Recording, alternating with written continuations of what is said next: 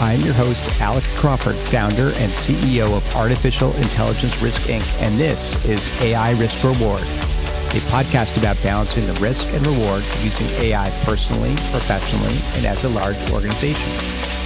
We will discuss hot topics such as, will AI take my job or make it better? When I ask ChatGPT work questions, is that even safe? From an ethical perspective, is it enough for big companies to anonymize private data before using it? Probably not. I'm discussing these issues with AI experts to answer burning questions and stay ahead of the curve on AI. I'd also like to give a shout out to our podcast producer and audio engineering team at Troutman Street Audio. You can check them out on LinkedIn. Hi, everyone. It's your host, Alec Crawford, and our very special guest today is Chris Donahoe, Executive Vice President and Head of AI Strategy at Edelman-Smithfield.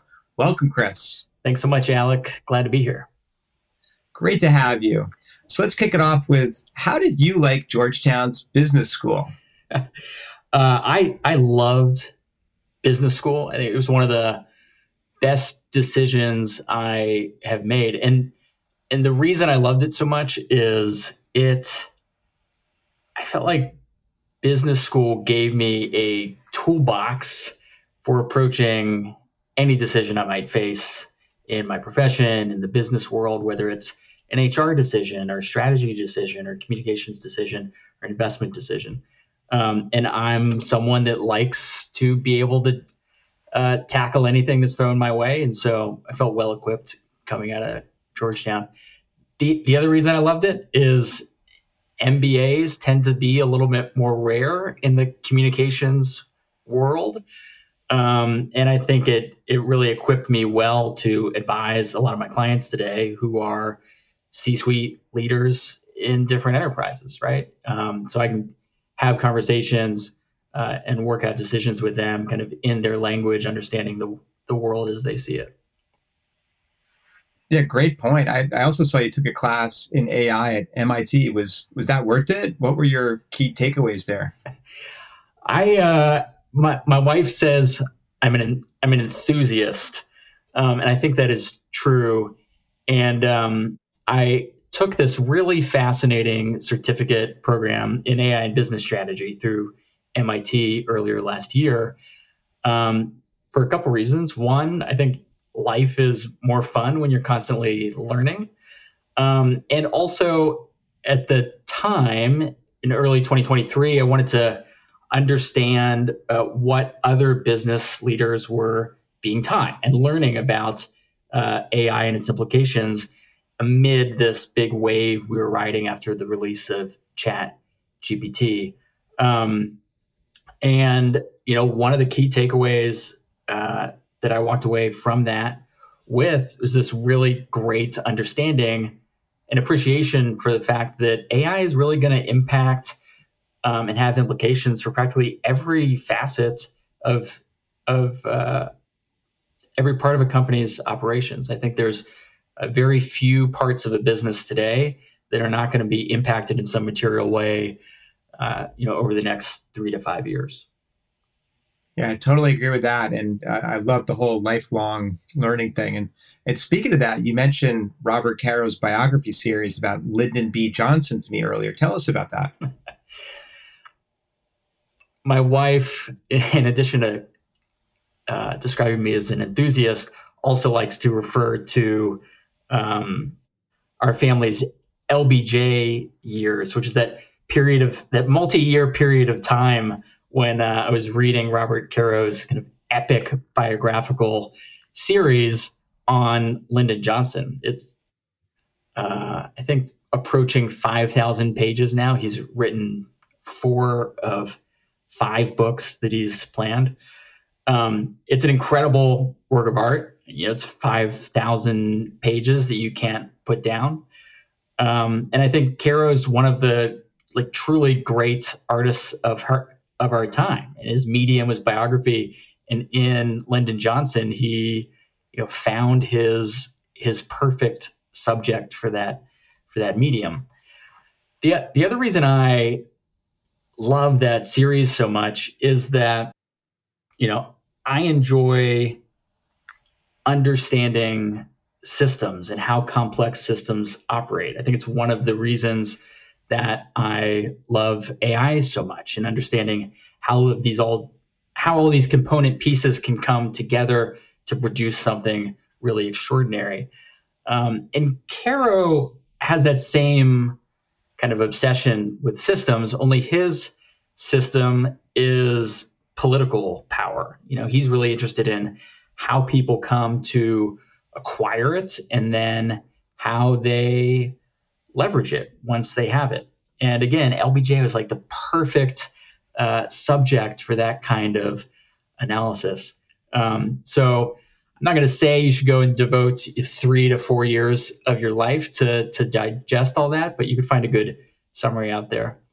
The other really kind of impactful takeaway for me from my LBJ years was this real appreciation for the fact that the good and the bad in the world is kind of really mixed up in complicated and sometimes uncomfortable ways, right? We really don't live in a world that just has good or bad.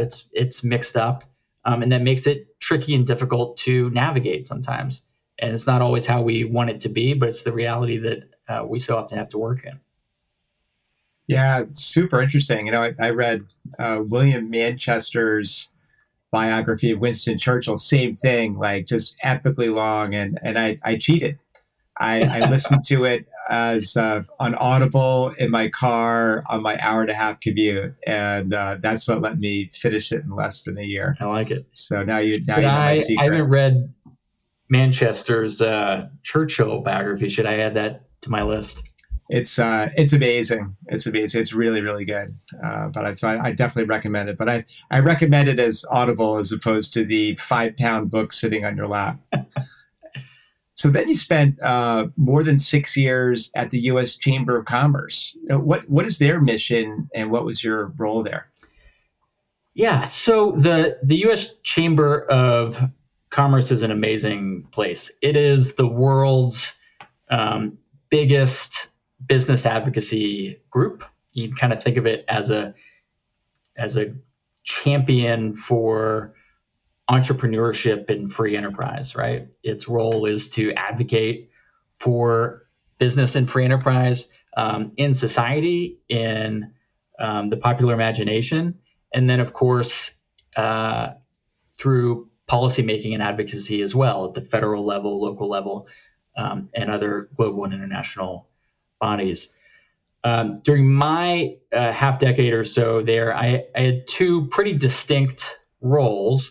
I worked within the Chamber's Center for Capital Markets Competitiveness, essentially their financial services group focused on markets and the financial service industry and that sector of the business world. For about 4 years, I led business development for that group, and I traveled the country meeting with business leaders, CEOs, founders, general counsels, CFOs from every type of business, every size business you can imagine. And, those were formative years in my career. And one of the things that I took away from that experience was a realization of just how many incredible companies and businessmen and businesswomen and entrepreneurs are out there that no one has ever heard of. Companies in these niche different parts of a sector or an industry or a supply chain that do incredible things, have incredible origin stories, and are benefiting their communities and workforce in really tremendous ways.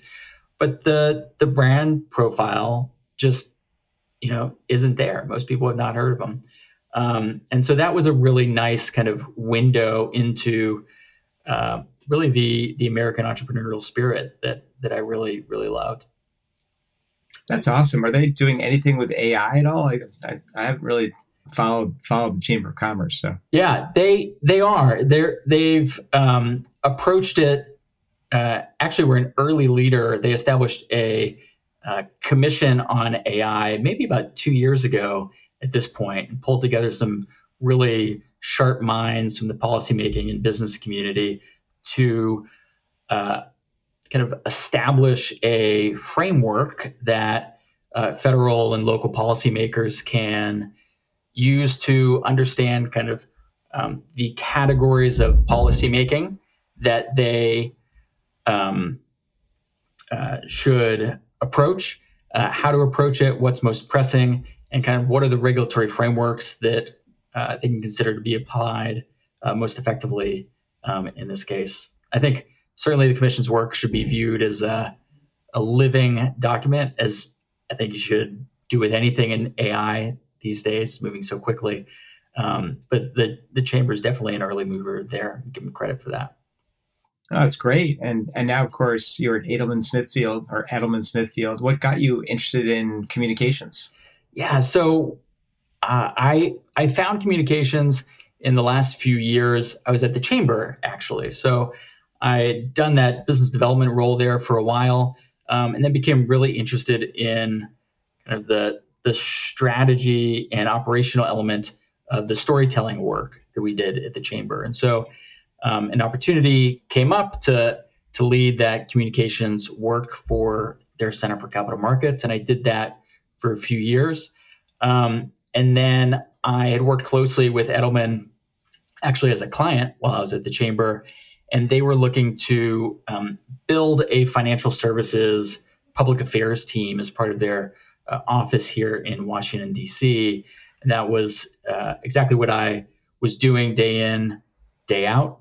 And at the same time, I had a really good relationship with the individual at Edelman, a gentleman named Sean Neary, who was leading that effort. And I really have tremendous respect for him to this day, one of the best bosses I've ever worked for. So the opportunity to kind of expand my remit in communications to focus kind of on broader corporate storytelling, to build something in this public affairs team here at Edelman, and then to work with people I really admire professionally. That's what made me take the jump over at Edelman. And it's been really rewarding in ways that I did not anticipate. Edelman is the only communications agency that I've worked at. And it is the world's largest communications and PR agency. But at the same time, it is incredibly entrepreneurial. If you have an idea, if you want to give something a shot, if you see an opportunity, you can go and do it.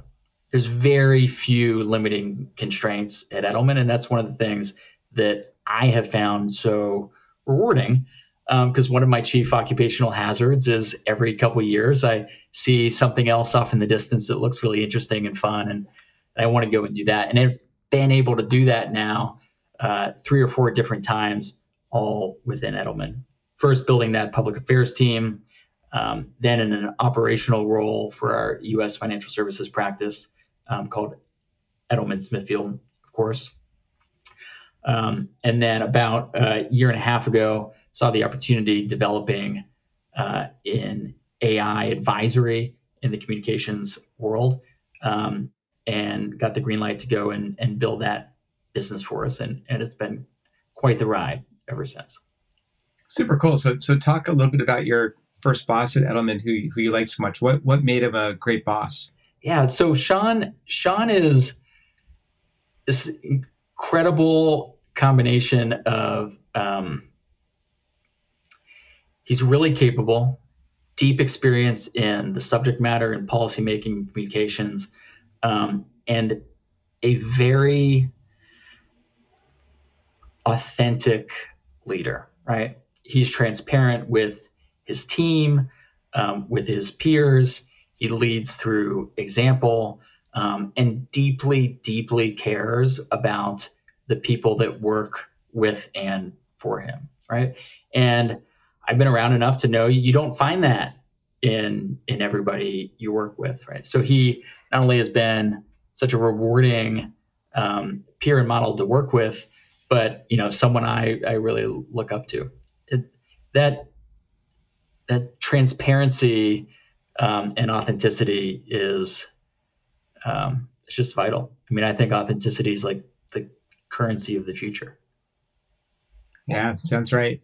And look, the communications business, the PR business must be changing with AI and other changes on the internet and social media. Like, what are some of the big changes you've observed recently, and what's a change that you're predicting?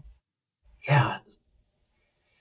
So my interest and fascination with AI probably began about 3 years ago. Started tuning into what was happening in the space, kind of in the early GPT-2 era, and just was playing around with new generative AI tools on the side for fun.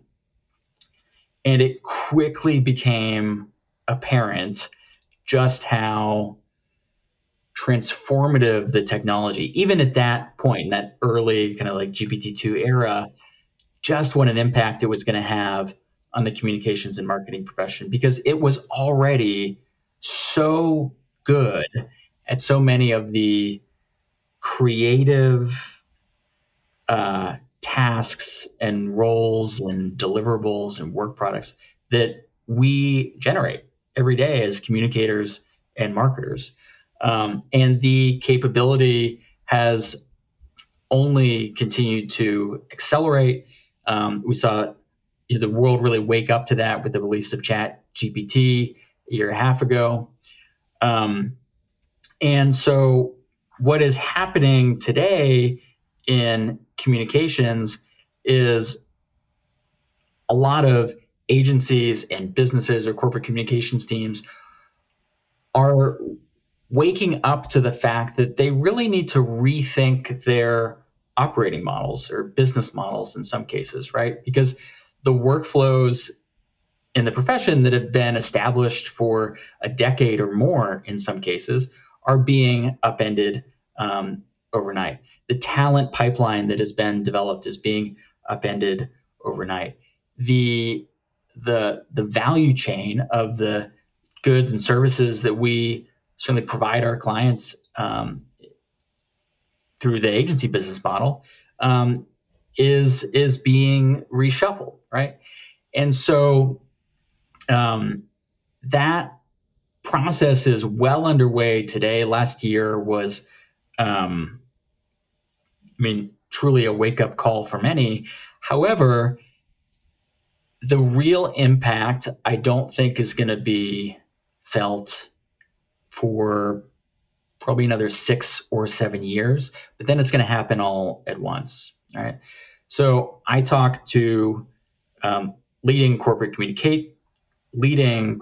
communicators at Fortune 500 brands every day that you would recognize, and a lot of them are still at square one or square 1.5 when it comes to thinking through not only how to leverage the technology that's available today, but what the implications are for the communications profession and their corporate function. So, a lot of them are getting educated. They're educating their teams. They're beginning to work with internal stakeholders to bring some of those tools to bear. But the foundations underpinning the practice of communications are changing really dramatically. And there's going to come a point, as I mentioned, about six or 7 years from now, when all of a sudden the leading communicators and communications teams and agencies will turn out to be the ones that have been investing the time and effort and resources between now and then. And if you're in that position and haven't been doing that legwork over the next half decade or so, it's going to be really hard to catch up at that point. So I'm a real fierce advocate for kind of getting a grasp on what's going on now, kind of where the technology and capabilities are headed down the road, and what you can do to prepare your team or your company for that moment. Yeah, my bet is that will also be true for more than half of the Fortune 500 companies, I think that's right? probably the Not case. not just your industry. And to go back to your clients and companies, have they changed their focus of what they are asking for recently, or no? They're asking for more, certainly. I think AI as something that eats up their brain space. It hasn't replaced something that was already there. It's added an additional thing for them to think about. Um, you know, by and large, our the clients I work with every day are dealing with the ins and outs of supporting their business or enterprise or brand, right? The corporate announcement, the leadership campaign, the rebrand, the crisis moment. Um, AI is an additional layer that kind of sits on top of all those things. And the tricky thing about it is you need to be thinking about it and understanding, becoming educated, becoming more proficient as a generative AI or AI tool user while you're doing all those other things. So you really have to walk and chew gum at the same time in order to set yourself up for success uh, down the road. But I'm certainly seeing a lot more companies begin to establish the frameworks they need to, at least from a communications and marketing perspective, the frameworks and processes internally that will then allow them to build momentum over the next couple of years. I'll be the first to admit, last spring, I thought all those frameworks and processes would be kind of firmly established by the fall. But it takes some time to move some of these big ships. Yeah, that makes sense. And I've been seeing you writing about AI. Like, how often are you publishing at this point? Yeah, I'm publishing about once a month or so, every 6 weeks. I'm out talking to, as I mentioned, clients, um, thought leaders, experts in the space every day, and I do a lot of education and training sessions for our clients, Fortune 500 companies, and the like. And so, typically, what I do is in those sessions, if I begin to see kind of a trend emerging in the questions I'm being asked, or the concerns that people are raising, or even things that I think are important, but aren't don't seem to resonate with people, or it's not top of mind for them. That's normally the moment where I sit back and think, okay, why is that? Why am I getting that recurring question? How can I put some thinking together that kind of helps answer that, or provide a point of view at scale, right? And so then I'll go and write a piece and place it as an op-ed or a column somewhere, publish it on LinkedIn. It's fun. I think writing is a great tool to force you to uh, provide your own clarity of thinking. So I love it for that. Absolutely. And who is someone you really admire in your field? So I go back to when we were talking about the chamber. I mentioned that entrepreneurs are really my heroes, right? I've never started my own business. I don't think I really have the kahunas to do that. My risk tolerance is a little low. So some of my heroes are entrepreneurs and really serial entrepreneurs. And when I think of my field, I roll journalists and journalism into that as well, right? We're kind of two sides of the same coin. And one person I really admire in that is Jim Vandehaai, who's a co-founder and CEO at Axios. And what he has been able to do over the years, not only at Axios, but before that at Politico, is just incredibly impressive. And it's incredibly impressive in a really difficult and challenging industry that's really dealing with a lot of kind of macroeconomic pressures and different dynamic forces that have made it really challenging for a lot of publications to see today. But his kind of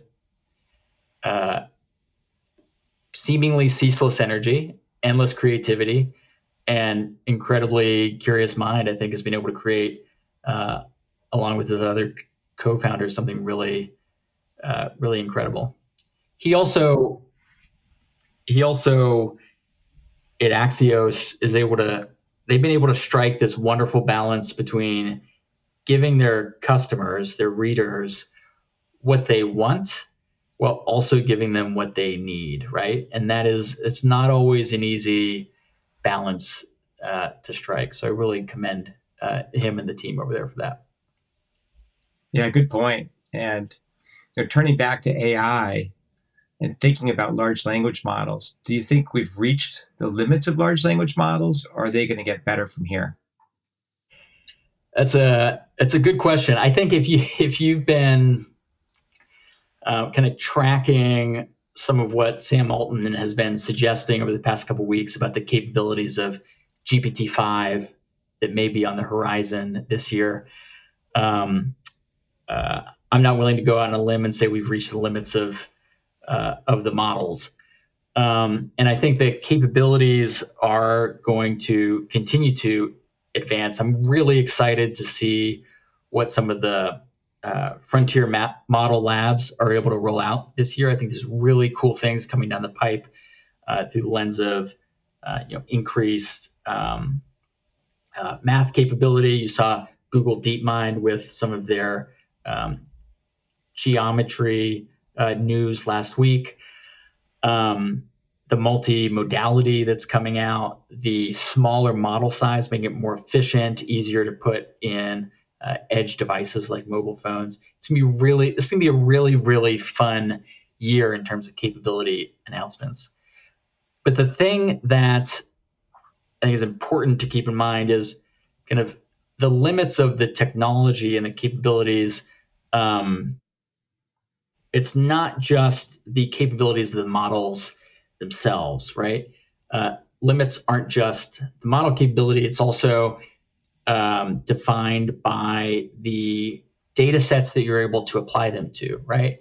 And so that's why things like model size and efficiency, I think, are really crucial and are going to be a big driver of some of the news we see this year, because it's going to allow you to apply these large language models to data sets that were really not within reach for many models last year. You think about edge devices, right? Having a model on your device, accessing and interacting with your personal data, location data, emails, contacts.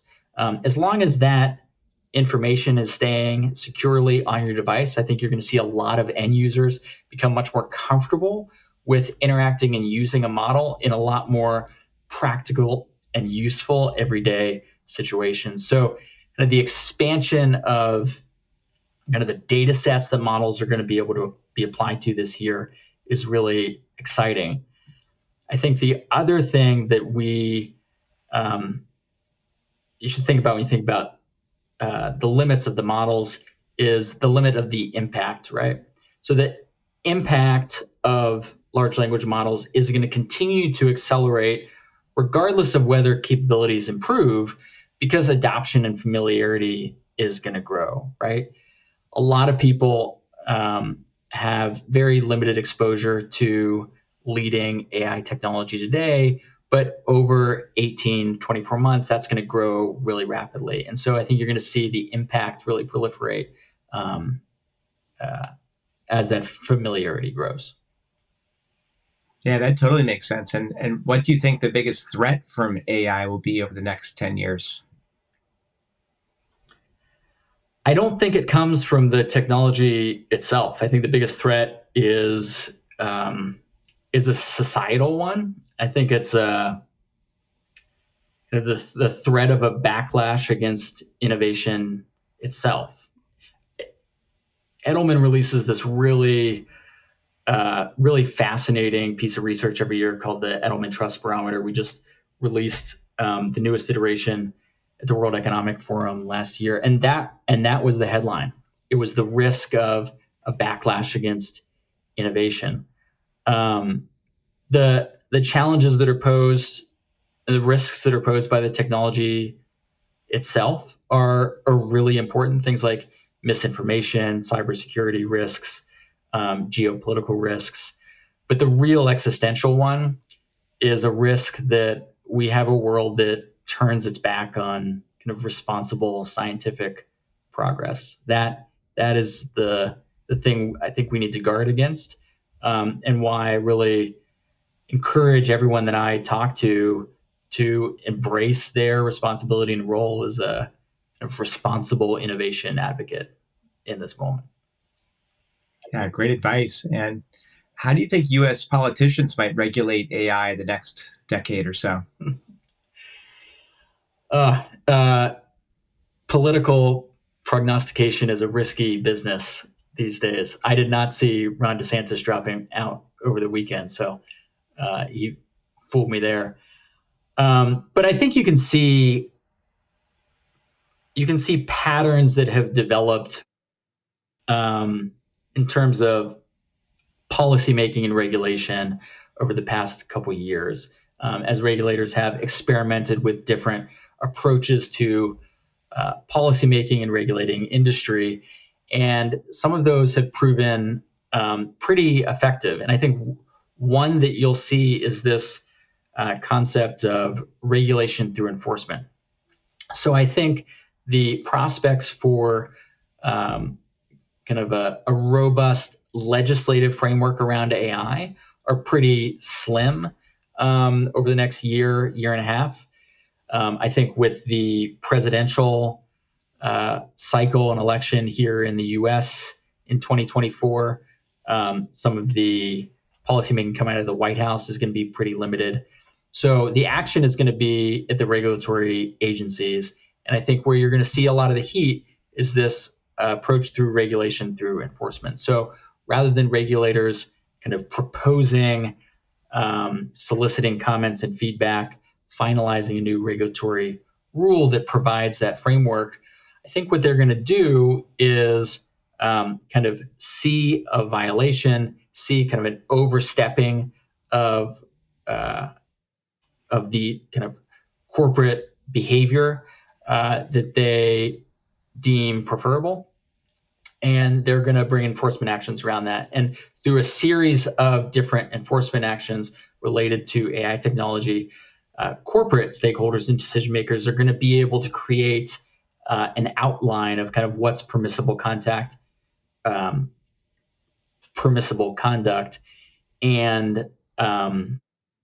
we'll use that to navigate the regulatory regime moving forward. So it really puts a lot of businesses in an uncomfortable position. Business loves certainty.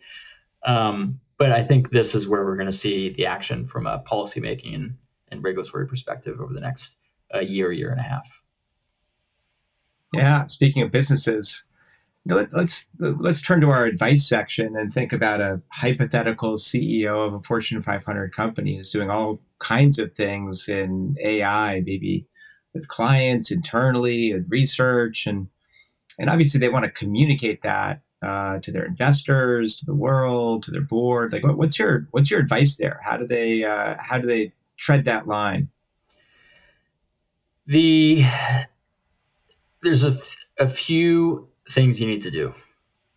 First, you need to have a really good grasp of how you're applying the technology in your business today, right? What are the use cases that you're prototyping? What are the use cases that you've rolled out across various functions? What are the risks that are inherent from that, either from an operational perspective or a reputation perspective or an investment perspective? You need to have really strong relationships and kind of connective tissue with the subject matter experts within your organization, right? A lot of times that is going to be kind of a chief innovation or officer, or chief technology officer, or chief data officer. But oftentimes you can go few layers below that to really get to folks that truly understand the nuances of what's going on in the systems and how the models are being used, and the potential risks and rewards from those applications. And you need to do that legwork, that research, to build the relationships, to develop the narrative. And then you need to tailor that narrative and the story you want to tell to the audience, the customers, stakeholders that are really relevant to your business. You can't boil the ocean. And so you got to have a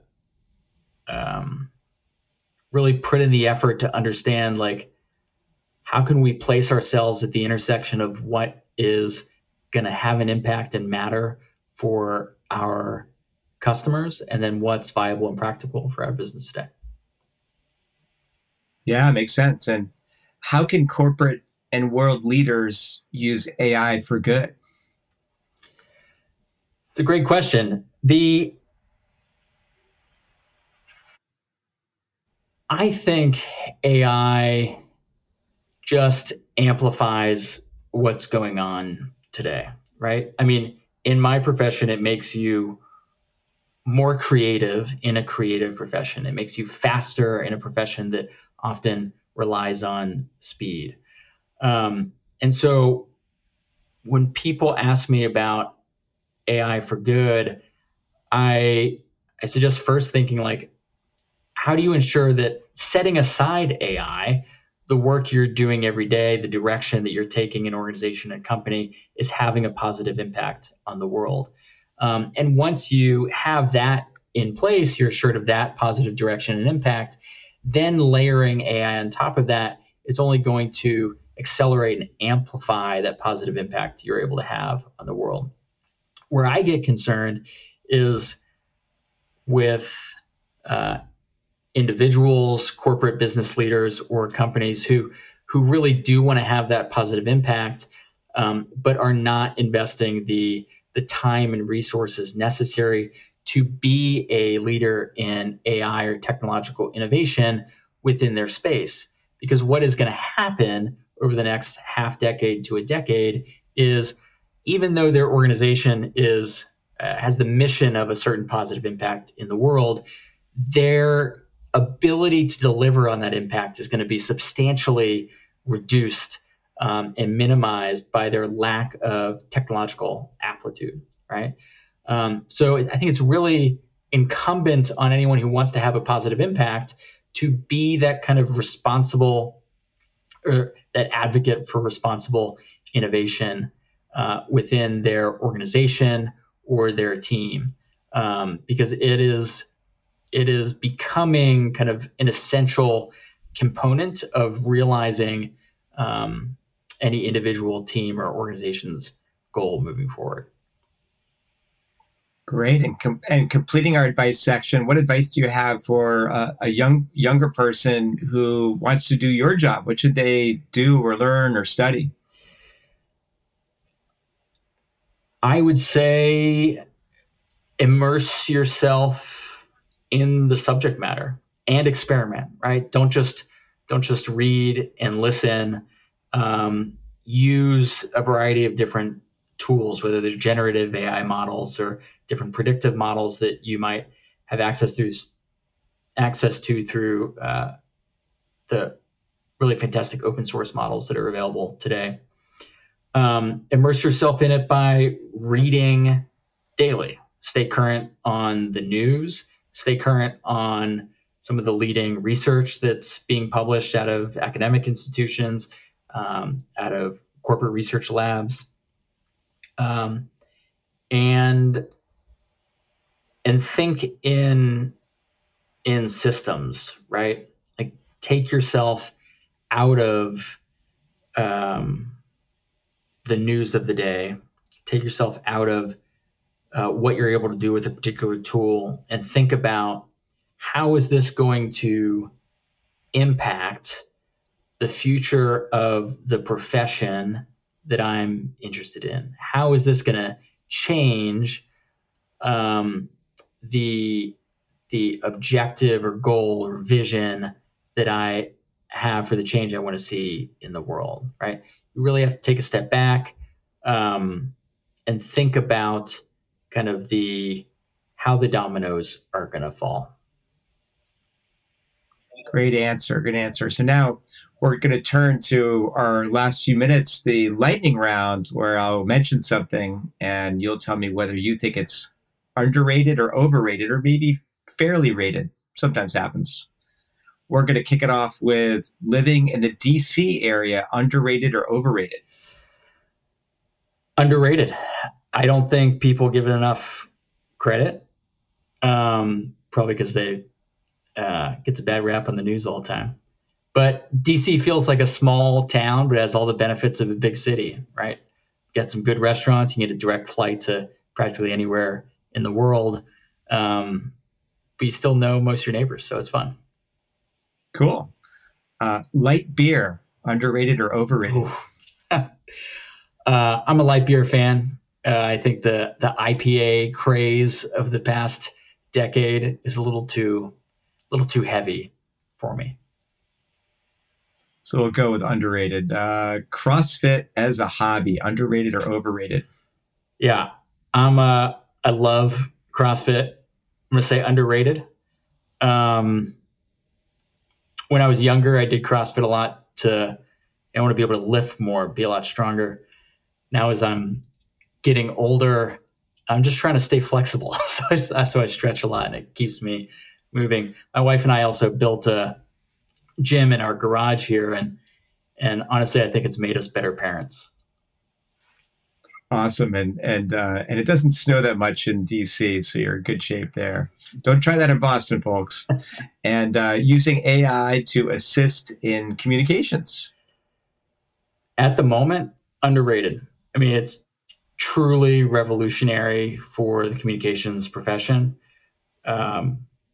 Most people haven't woken up to that yet, but communicator 10 years from now is going to look completely different than what they do today. TV cooking shows, underrated or overrated? TV cooking shows. I'd say overrated. If we're talking about Top Chef, that's not really my cup of tea. But give me Chef's Table all day, or the documentary type feature. Stephen Ambrose as an author. Oh, that's a good one. Underrated? Because I don't know how. I think people should read him more. Yeah. Great author. Love D-Day, for example. Love D-Day and Citizen Soldiers. Like he just is incredible knack for giving you this like firsthand view on the ground in these pivotal world moments. Yeah, underrated. Camping vacations, underrated or overrated? Man, I can't get enough of them. I think people should camp more. I guess I'll say underrated because I assume they don't camp as much as they should. But when I take my kids out and we spend a few days in the woods, like it's just good for everybody. Triathlons, underrated or overrated? Overrated. That's probably just because I've never done one. I'm not even sure that I'd be able to if I set out at it. I'm impressed by everyone that does. Neighborhood restaurants, underrated or overrated? Underrated. A good restaurant, it's like a cornerstone of your neighborhood. It's like one of life's great blessings. We have this awesome place around the corner from us here called Cafe Colleen, this cool little French bistro. It's the best. The movie The Lives of Others, underrated or overrated? Underrated. As I would be amazed if I could count on one hand the number of your listeners that have seen it. It won an Academy Award a few years ago, but the story about East German secret police, and it's like one of the best examples of that idea I was talking about earlier about the good and the bad of the world being mixed up in really, really complicated ways. Foie gras as part of a meal, underrated or overrated? Oh, I just said how much I love a French bistro. Still overrated. It's too rich. It's too heavy. Just like IPAs, I guess. And finally, the existential risk of AI in the next decade, underrated or overrated? Overrated. I think, yeah. I mean, we got to get to work. We got to address that stuff, but let's jump in and get it done. Awesome. Well, this has been Chris Donahoe, Executive Vice President and Head of AI Strategy at Edelman-Smithfield. Chris, thanks for coming on the show. Thanks so much for having me, Alec. Appreciate it. You are listening to the AI Risk Reward Podcast with your host, Alec Crawford.